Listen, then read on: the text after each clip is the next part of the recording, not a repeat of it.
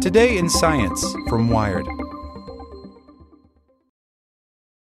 This episode is brought to you by Shopify. Whether you're selling a little or a lot, Shopify helps you do your thing, however you cha-ching. From the launch your online shop stage, all the way to the we just hit 1 million orders stage. No matter what stage you're in, Shopify's there to help you grow. Sign up for a $1 per month trial period at shopify.com/special offer, all lowercase. That's shopify.com/special offer. With the Lucky Land Slots, you can get lucky just about anywhere. This is your captain speaking. We've got clear runway and the weather's fine, but we're just going to circle up here a while and get lucky. No, nothing like that. It's just these cash prizes add up quick. So I suggest you sit back, keep your tray table upright, and start getting lucky.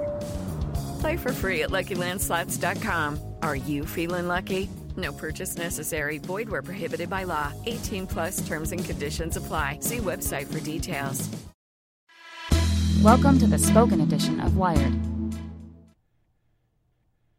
5G networks could throw weather forecasting into chaos, by Eric Niler.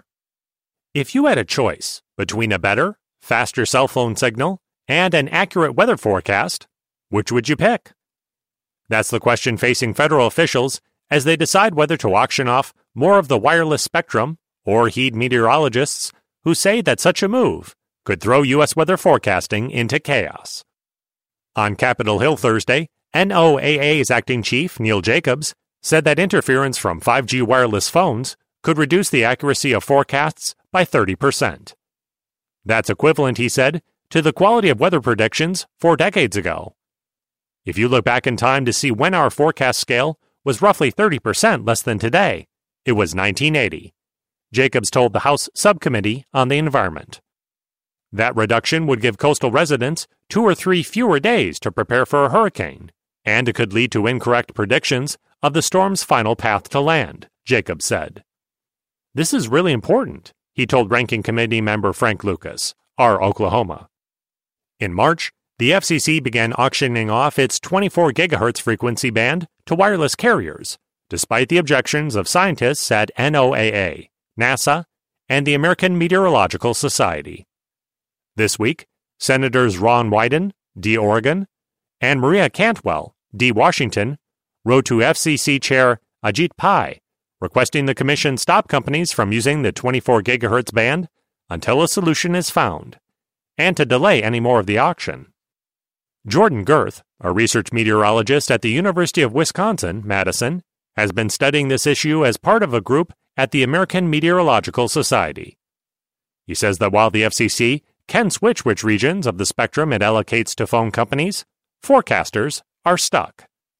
That's because water vapor emits a faint signal in the atmosphere at a frequency, 23.8 GHz, that is extremely close to the one sold for next-generation 5G wireless communications, 24 GHz.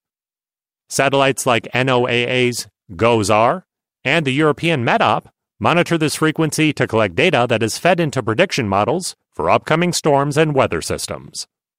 We can't move away from 23.8, or we would, Girth told Wired.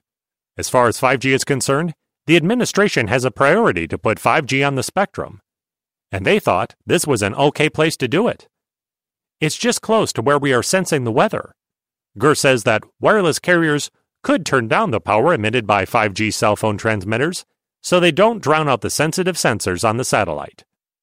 NOAA and NASA want to limit the interference noise to a level closer to what is considered acceptable by the European Union and World Meteorological Organization. NOAA's Jacobs told the House committee that the number currently proposed by the FCC would result in a 77% data loss from the NOAA satellite's passive microwave sounders. He also said that experts from the two agencies are trying to work out a compromise. I'm optimistic we can come up with an elegant solution, he told lawmakers Thursday. In the meantime, Girth says this issue probably won't go away anytime soon. The FCC plans future 5G auctions for the radio frequency bands near ones used to detect rain and snow, 36 to 37 GHz, atmospheric temperature, 50.2 to 50.4 GHz, and clouds and ice, 80 to 90 GHz. This is not one and done, Girth added. Today it's 23.8, tomorrow it's 36. The State Department is negotiating with other nations over the interference level, which will be settled at a World Radio Conference in October. The FCC's 5G auction has reaped nearly $2 billion from both small and large wireless providers and is still underway. With the Lucky Land Slots, you can get lucky just about anywhere. This is your captain speaking. We've got clear runway and the weather's fine, but we're just going to circle up here a while and get lucky. No, nothing like that. It's just these cash prizes add up quick. So I suggest you sit back, keep your tray table upright, and start getting lucky. Play for free at LuckyLandSlots.com. Are you feeling lucky? No purchase necessary. Void where prohibited by law. 18+ terms and conditions apply. See website for details.